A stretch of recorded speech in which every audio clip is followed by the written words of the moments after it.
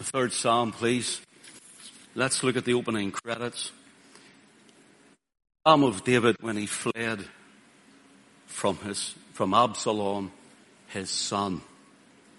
Verse 1. Lord, how are they increased that trouble me?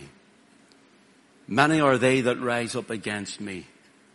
Many there be which say of my soul, there is no help for him in God. Selah. But thou, O Lord, art a shield for me, my glory, and the lifter up of mine head. I cried unto the Lord with my voice, and he heard me out of his holy hill. Selah. I laid me down and slept. I awaked, for the Lord sustained me. I will not be afraid of 10,000s of people that have set themselves against me round about. Arise, O Lord, save me, O my God, for thou hast smitten all mine enemies upon the cheekbone. Thou hast broken the teeth of the ungodly. Salvation belongeth unto the Lord. Thy blessing is upon thy people. Selah. David, the psalmist, writes this in relation to him being on the run from not an enemy, but from his own flesh and blood. Imagine that. From a family member, from his son, trying to kill him, his own son. And so we find a concise prayer right at the beginning of Psalm 3. Concise really means a lot of information in a few words. A lot of information in a few words. So really, it's the heart of David, the depressed heart of David. So this is a concise prayer. It's a concise praying. There's a lot is said in what he said in the first few words. Notice what he says. Lord, how are they increased that trouble me? In other words, the first one he turns his mind to is the Lord. Many of us turn to another family member to try and get our point across, try and get our side over, or maybe a friend, and we go and tell them what we say, what our point is, to try and make it out. But David here concisely goes habitually throughout the Psalms to the Lord. How are they increased that trouble me? Not only Absalom, his son. Absalom came from, if you remember, Abigail. And that was his mother. She was the wife of Nabal, remember, who wouldn't give David's men any bread or wine and so on. And he was very coarse with them. And, of course, he died. And David took Abigail. They had Absalom. And look at this. It comes from a heart of a man, a concise prayer from the heart of a man who feels he has nothing left to give. Maybe that's a heart here tonight. Nothing left to give. Nothing more even to live for. Your own flesh and blood. Your own son looking to destroy you. It seems as though there's no hope of deliverance because in the opening title, he fled from Absalom. Yes, geographically, he fled into, as it were, the Judean wilderness and into the mountains. But he fled to the Lord because it was there. The Lord got him alone. And he and the Lord communed. Sometimes when certain things happen, certain hurts happen, certain even illnesses happen, what the devil might mean for the evil, God works for the good. And he uses it. God brings the good out of it, and he uses it that you and he may have some fellowship together. That you'll use, as it were, that time, that opportunity to seek his face. Notice a psalm of David when he fled from Absalom, and it's bad enough to think of Saul, who chased him before, King Saul. And of course, here again now, he's gone through it all again, but this time the hurt seems to be deeper because it was his son, his own flesh and blood. So it's bad enough when your neighbours reject you. It's even worse when your friends turn on you. But it hurts the most when your own family, your loved ones, your own kith and kin, your flesh and blood try to destroy you. Try to destroy you. So David fled from Absalom. Why did you not stay and fight? Because he was his son. Is my sound dropping in and out here, is it? I'll try and turn this around. Because he was his son. Even in latter years when Absalom died, and he died a horrible death, hanging by the hair from a tree and thrust through with knives as he hung there. People thought David may have rejoiced at this time. But he cried, Absalom, Absalom, my son, Absalom. And he lamented. You know why? Because he's his flesh and blood. He's his son. Remember, brothers and sisters, remember this. Those who are closest to you are those who know the most about you. And also, it is those same loved ones whom you don't expect to hurt you. You don't expect it to come from one you have loved and grown up with. Are they with you? When it's unexpected, it's worse. When it's unexpected, it's worse. They hurt you and cut you deeply.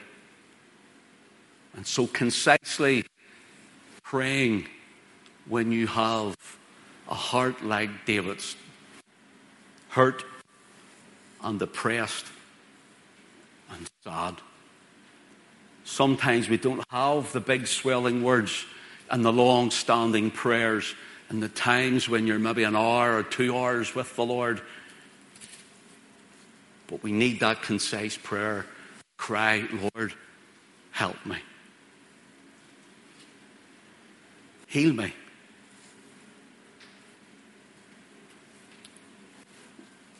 In Psalm 41 and in verse 9, this is prophetic of the Lord Jesus with Judas Iscariot. Yet we can all who have been hurt in such manner of someone close, may not even be a family member, but someone very close. Yea, mine own familiar friend, in whom I trusted, which did eat of my bread, hath lifted up his heel against me. And of course, on the same night on which the Lord was betrayed, he took bread, remember? And on the same night, we're told by John, he dipped the bread in the sop and he gave it to Judas. Lifted up his heel against the Christ, against the one who loved. And then we must think of us and how we live our lives for him. How we live before him. Psalm 55 and verse 12. Again, it says, for it was not an enemy that reproached me. Then I could have borne it. Look, if it's your enemy, listen, the world itself outside doesn't faze me. See, the world, because they hate us and it doesn't really bother me that much. Yes, they can agitate you and aggravate you and annoy you at times, but it's not really the word. You expect it from the word. That's why the psalmist says, if it was an enemy, I could have borne it. Neither was it he that hated me that did magnify himself against me. Then would I have hidden myself from him, just as he did with Saul, and now as he's doing with Absalom and in Psalm 3. And he's saying here, look, if it was an enemy, or even if it was somebody that hated me, then I could have even got out of their way. Verse 13, but it was thou, a man, mine equal, my guide, and mine acquaintance. 14, we took sweet counsel together and walked into the house of God in company. Do you know what he's saying here? We love the same Lord.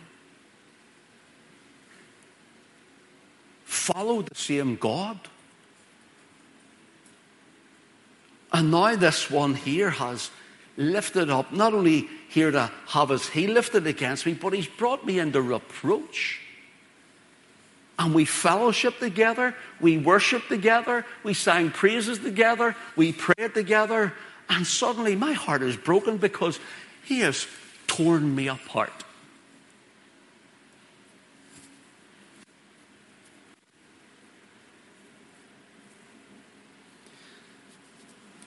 The old saying is this: you always hurt those most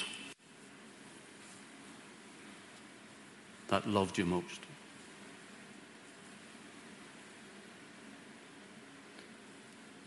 And it is difficult and it is hard that when you've been hurt by it's a family member, you've been hurt by a close friend, you've been hurt, and then those who have gathered together in Psalm 3, they're increased. That trouble me. They get others on the side. And all you want to do is say, Lord, I want my pound of flesh, or I want to get my part over, or I want to get my side spoken. But he doesn't do that. As he runs and goes into the closeted area of the wilderness and the mountains, he uses it as a vestibule of heaven. You know what a vestibule is? Some churches would have a wee room where the minister would take someone in to minister to them. The vestibule. It's a little compartmented office off where maybe someone is concerned about their salvation and they go to talk to them about it. I remember when we were growing up, and we were in a little terraced house. There's a long, thin hallway. It's a small house, 6 of us in it. But there's a long, thin hallway. There was a glass door, and then a little, maybe what would it be, 3 foot by 3 foot square hall, and that was your main front door. We called that the big door. Shut the big door. My dad used to shout out, when the heat was going out up the hall, shut the big door. Or if a friend called, it's not like our house. Our house is like a halfway house. I don't know who's staying in our house now. It's full of girls everywhere. But then really there wasn't that, I don't know where it was ours or others, but it wasn't that many sleepovers and that many staying in the house. It just didn't happen. I remember if I was with a friend and we were maybe wanting to talk where none could hear us, we went between the big door on the outside and this glass door on the inside, and about 3 foot or so by 3 foot with a little tile floor, and that glass door was called the vestibule door. And sometimes my dad would have shouted, well then shut the vestibule door, you know. And when we were in there, we could whisper and talk to each other. Nobody knew our conversation but us. And that's what David made this experience into. Chased away by his own son, and now he and the Lord are between the big door and the vestibule door.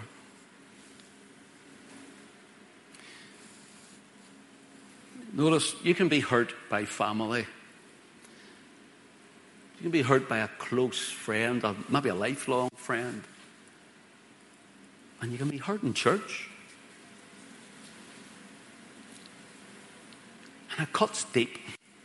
Listen, I don't even know why I'm bringing this. I've just had this led in me to bring this tonight. It cuts deep. Do you know why, especially with family, best friends, and church, why it hurts so much more than the world? Or because it's not expected and it's not meant to happen.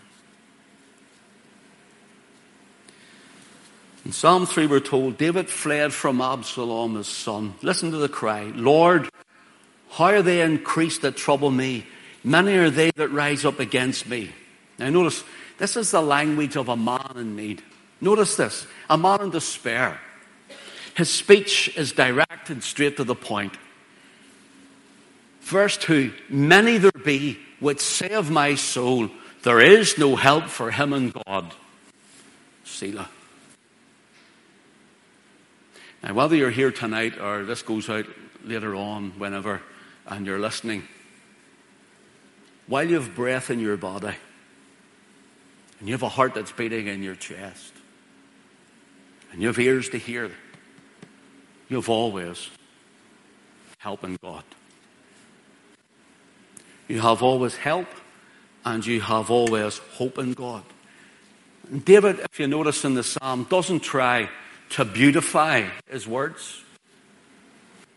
He doesn't try to dress them up or cover them over. He doesn't try to sort of say, there's a problem, Lord, I don't really want you to know it all because it's my son. Because it's my son. The Lord knows, but he wanted him to bring it. He's quick. He's direct. He's straight to the point. You see, the title of this, that's why we read the title, the mention of the word psalm. It's the word mizmor. Psalm here, a psalm of David, a mizmor of David. Now, actually, David had this written to be sung along, accompanied by stringed instruments. But also, I'm told, it gives the idea, as they're singing, the idea in the Hebrew flow is, there's a pruning going on in David's life, where God is taking those branches, as it were. Do you ever walk along the side of a wall or a roadway and there's not much pavement because the hedge is overgrown, it needs cut back? It needs trimmed back. It gives the idea of this psalm. This is the sort of psalm it is. And what God was doing is, he says, son, the devil might mean it for evil, but I'm going to use it to prune you for your good. For your good.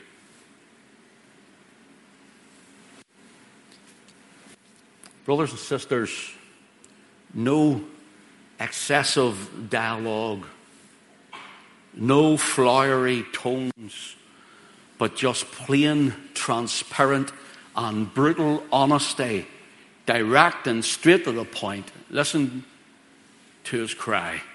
He says in verse 3, but thou, O Lord, art a shield for me. You cover me. You protect me. Do you know how he's able to say this? The first two verses, he's in distress, but with a concise praying in this time of distress.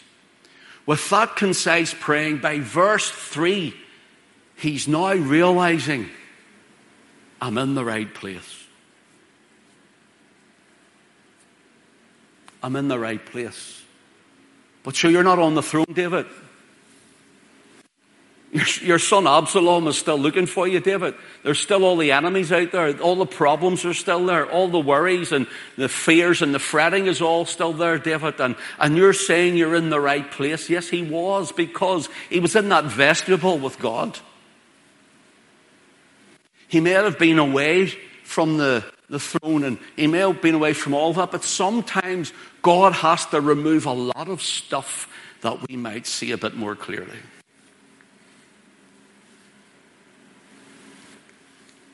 That he can speak deeper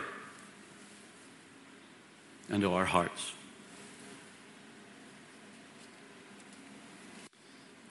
Psalm 5. Listen to what he says. Give ear to my words, O Lord. Consider my meditation. Hearken unto the voice of my cry, my King and my God. For unto thee will I pray. Notice, he's saying, Lord, the only place I can find help and hope and rescue and deliverance is when I go into your presence. When I bring this trouble before me, even a family member, because you'll hear me. Because you always listen.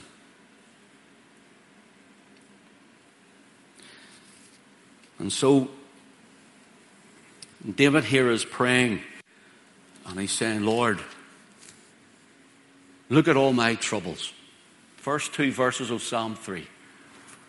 And then by the third, he starts to realize God is with him. Maybe you'll take that tonight, will you?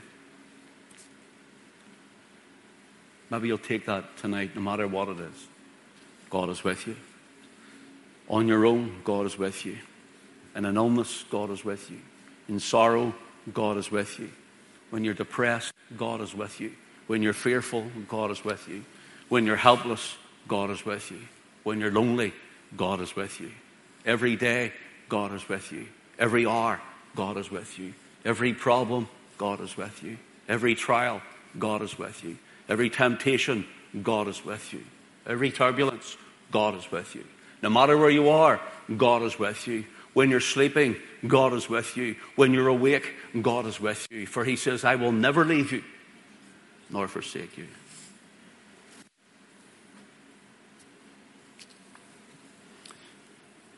Look, in Psalm 6, if you'll flick over for a moment. In Psalm 6 and verse 1. O Lord, rebuke me not in thine anger, neither chasten me in thy hot displeasure. Have mercy upon me, O Lord, for I am weak. O Lord, heal me, for my bones are vexed. My soul is also sore. Do you ever get language like that? He's saying, my soul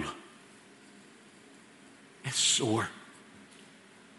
That goes beyond the cutting of the flesh, the bruising of the body, the breaking of a bone.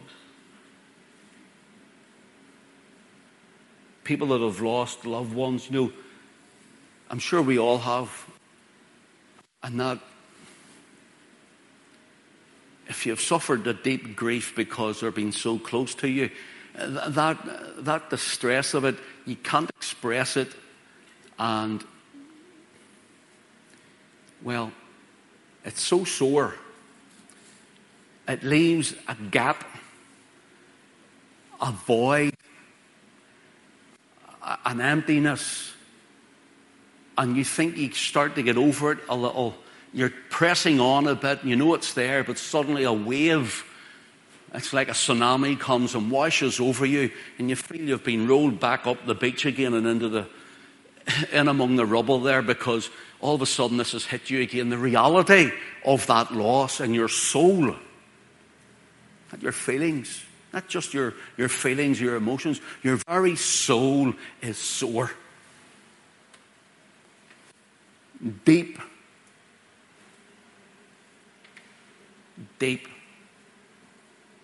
pain. David, I think it's in Psalm 42, so forgive me if it's not. David says, deep calleth unto deep. It's when you can't even express it. It's when you don't know the words for it. You could go to a counsellor to talk to them, and all you'll do is you'll open up the can of worms, and they don't say much. If you know anything about the counselling, they'll sit and nod and help you a wee bit, and maybe the next time they'll tick off a box, and then they'll show you a pattern over time. Sort of helps you to know that this is, well, obviously others have come through these things. But they can't reach down into your soul to minister. They can't reach right down into your inner being to help. Only the Lord can do that. Only He can do that.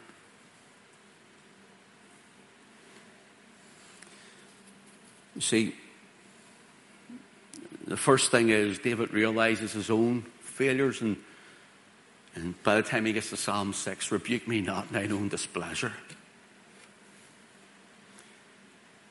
But in Psalm 3, he realizes as well, the one who chastens him because he's his son is also the one who is his shield to protect him, because he's his son, his child.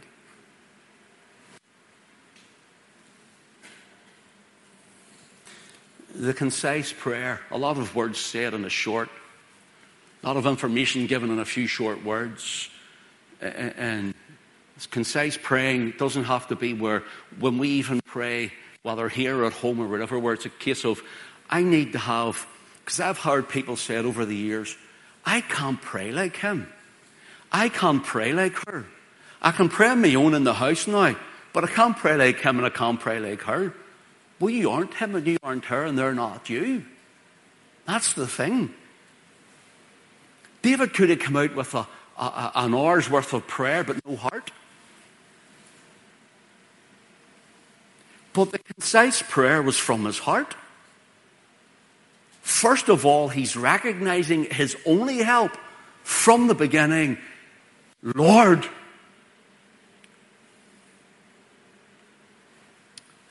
I remember I was only saved, wasn't long saved, I should say. Wasn't that long saved, and I'd never really prayed out in a prayer meeting before, and I hadn't been to that many. And I was trying to find my way, because we had no Christians in the family. I had to leave all my mates, because they were all on drink and drugs and so on, and I obviously couldn't hang around with them. And I remember trying to find my way, trying to get through this newness of life, and what does a Christian do? And I remember I'm trying to get myself back on my feet, because I was sofa surfing. I was legally listed as homeless. I got myself a job, but I remember I went into a Friday night prayer meeting in Whitewell. I'll tell you when it was. It was late 1996, maybe early 97. And my heart was breaking because my mum was dying. She had inoperable cancer in her brain. I remember hearing all these and praying. I'd never prayed privately, but I just hadn't got this to do this. I remember this Friday, it was like, I can't do this anymore. I had no friends because of what I said to you, what I told you. My family had no idea anything about these things. I was on my own. That's the truth.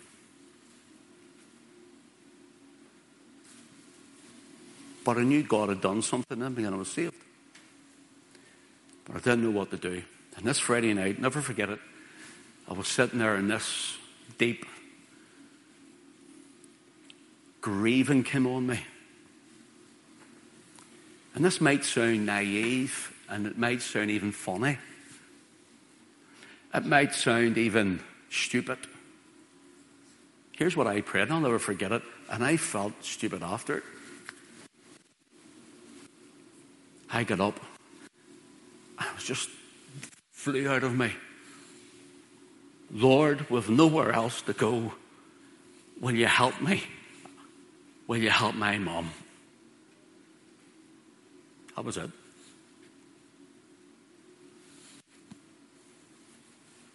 But I'll not forget this, which I didn't realize to its fullness until later in the Spirit as we walk with the Lord. Everyone went as though they were touched with cloven tongues of fire, and they all lit. And I felt, what have I done? But it was a concise praying from a distressed heart. David does that. Look, in Matthew's Gospel, we read of Peter on the getting out of the boat and walking on the water, don't we? You know what his prayer was when he took his eyes off the Lord and on the storm? Simple. Lord, save me. Because you know why? He's gone under. He hasn't time to go, Lord, I come unto thee in the name of our Lord Jesus Christ, through the merit of the precious shed blood. No, that sort of stuff. And we do come, O our righteous and our holy Father. He's drowning. He's going to die. Brothers and sisters, we need to get real.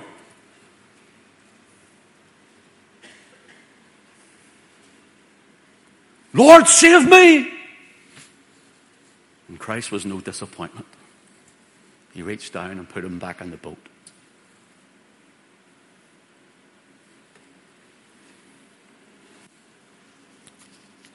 Look, maybe you've been hurt,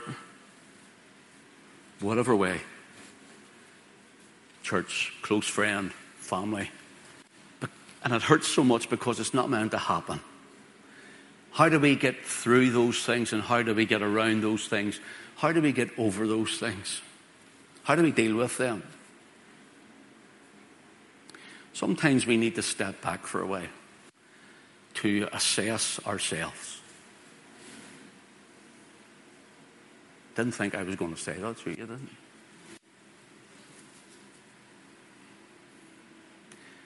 Sometimes we do need to protect ourselves.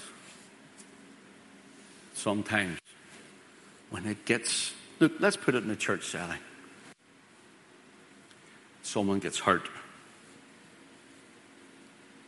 How do you get over the hurt? Because it wasn't meant to happen.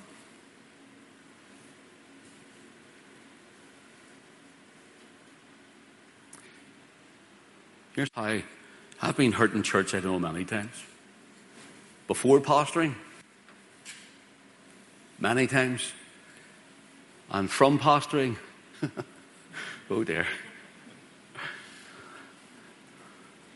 many, many, many times. Ones who you've ministered to, you've helped, you've blessed, and drop you like a hot spud in the way to go, and you're the worst in the world. And how do you get over that? How do I deal with it? Honestly, it started hurt. And I start getting to the point where I get angry.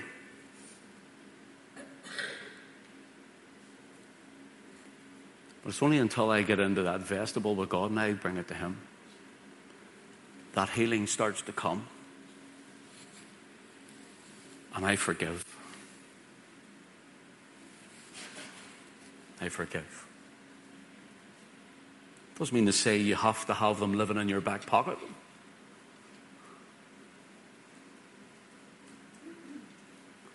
And you're not forgiven for their sake. You have to forgive for yours, because if you don't, do you know what it's like? It's like drinking poison and expecting the other person to die. Isn't that true? Unforgiveness is like you drinking poison and expecting the other person to die. You drink it, and it's the unforgiveness eats you up, and you look at them and you say, they're going to die any minute because I've drank that poison. I drank that poison. No. It's you that dies inside. So I'm going to round this up in a moment. David doesn't run and fetch a compass to see which way he'll go.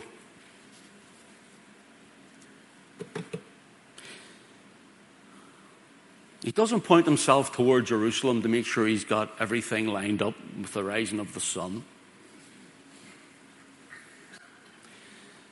He doesn't go and run and buy a prayer shawl and put it over him to make himself feel holy.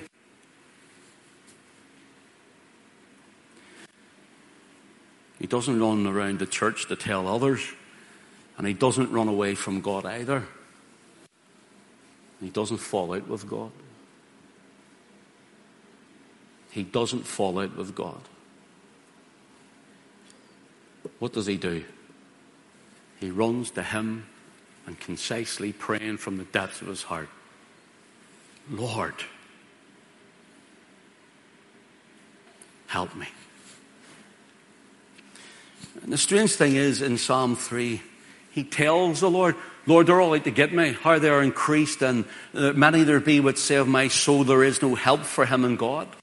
Here's a little thing I want you to take note of. See the word help in verse 2 of Psalm 3? Underline it. The word help. Underline it. And then go down to verse 8. See the word salvation in verse 8. Underline it. Help in verse 2. Salvation in verse 8. And why would I get you to underline that? I'll tell you why. See the word here for help and the word for salvation. Both those words have the same Hebrew word. Both words are the same Hebrew word. And the Hebrew word is Yeshua. Sound familiar, doesn't it? Yeshua. So, for example, in verse 2, many there be which say of my soul, there is no help for him in God. There is no Yeshua for him, for her. See, every single one of us, including this man here, you're listening to, that every one of us have failed God immensely. Some of us have manifested our failures more than others, and some are hidden and they don't know.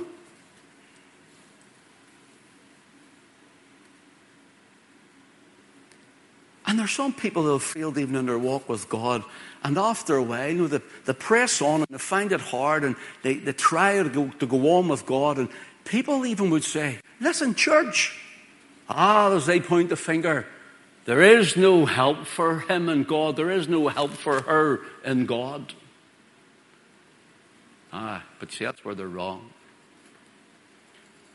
That's where they're wrong. For as long as there's a cross, for as long as there's the Lamb, for as long as there's the blood, then there's help for you in God. Get back to Calvary. Get it under the blood and press on in God. Walk in his grace. So help in verse 2, salvation in verse 8 is the word Yeshua, Jesus. Oh, there's a Jesus in God. He's from God and is God.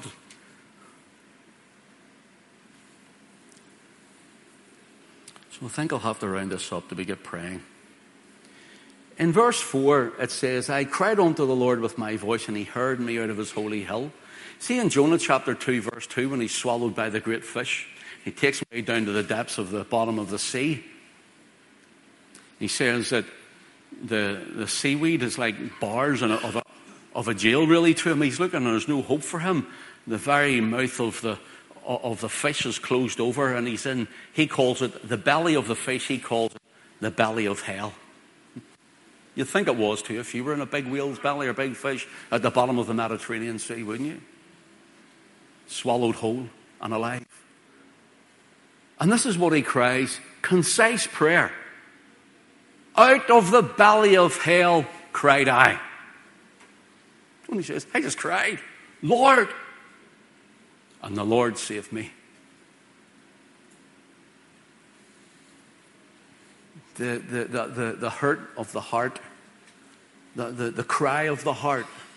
Listen, the cry of your heart, a meaningful heart.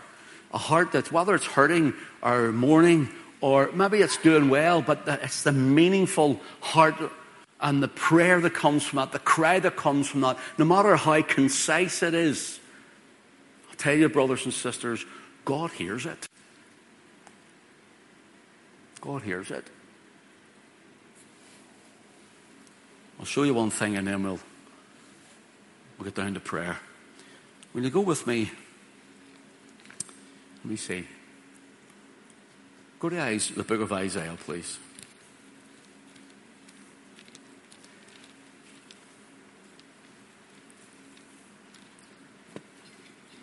Isaiah chapter 12.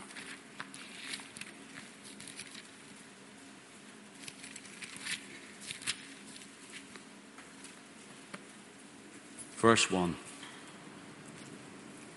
And in that day thou shalt say, O Lord, I will praise thee, though thou wast angry with me. Thine anger is turned away, and thou comfortest me. Behold, God is my salvation. I will trust and not be afraid, for the Lord, Jehovah, is my strength and my song. He also is become my salvation. Now, in verse 2, God is my salvation. The word for God is Elah, as in Elohim, El Shaddai. It means the Almighty God. But this Almighty God is my salvation. So salvation in verse 2 and salvation at the end of verse 2. It's the same word from Psalm 3 and verse 8 and the same word from Psalm 3 and verse 2 for help. It is Yeshua. Yeshua. So behold, God is my Yeshua. If you want to put it in English, God is my Jesus. I will trust and not be afraid, for Yah, for the Lord there, as in Yahweh. Yah, Jehovah, is my strength and my song. He has also become my Yeshua, my Jesus.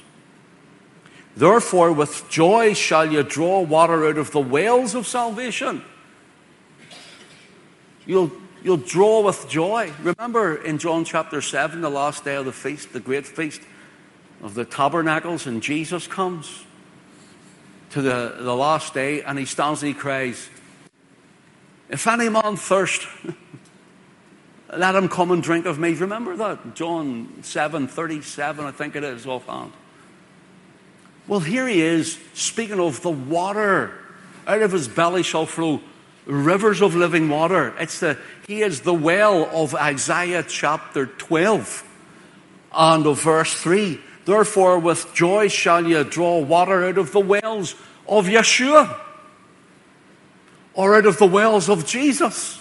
And in John chapter 7 in the New Testament, there he stands at the last day when they carried these great big, they had a solemn assembly, and they carried these great big vases full of water to pour over the altar, and it washes away the blood, and there the blood and the water, symbolizing Christ's blood and water that flowed from his veins in Calvary. And as they come, everyone's quiet, and they come and they pour out the vase, and it goes down, the water washes it all away. Well, when that happened, everyone starts to praise. And we're told there were rows and rows, well, they call them trumpeters, more likely shofars. And there they start to blow, and the people erupt. They erupt into applause and praise, and they almost get ecstatic with it. So Jesus, at that moment, then he steps up. And that's when he says, this water will wash that away. This is symbolically what he's saying. This water will wash that away. But you'll go home again, and you, brother and you, sister, might go home tonight, and you'll go home to the same problems, the same queries, maybe even with the same hurt and the same need in the heart. But Jesus says, I am the well, Isaiah 12 and 3. I am that well, and I will give you living water that will be in you, which is the Holy Spirit. And when I give you the well of living water, you'll take me home with you. So when you go with your hurt, I'll be there to minister. When you have those days that you're down, I will be there with you. I will not leave you nor forsake you. And whenever you go to your job or to whatever, you go to that family member and you have that hurt or that worry, that fret, that fear, that illness, then he says, I am living in you. Living waters to flow out. And so he says, if any man thirst, let him come unto me and drink. This is what he means in John 7. He is the well from which our joy comes from. He is the well from which we draw the living water. Brothers and sisters, maybe tonight, if there's been a hurt, whatever it is, bring it to the Lord tonight. Bring it to Him tonight. You might say, well, Pastor, have you all hurt to bring to the Lord? Yeah. A whole lot. Quite a number. Quite a few. Yes. I have. And do you know what I'll do? I'll leave them with Him. Say, Lord, I'll leave it with you because you know better than me.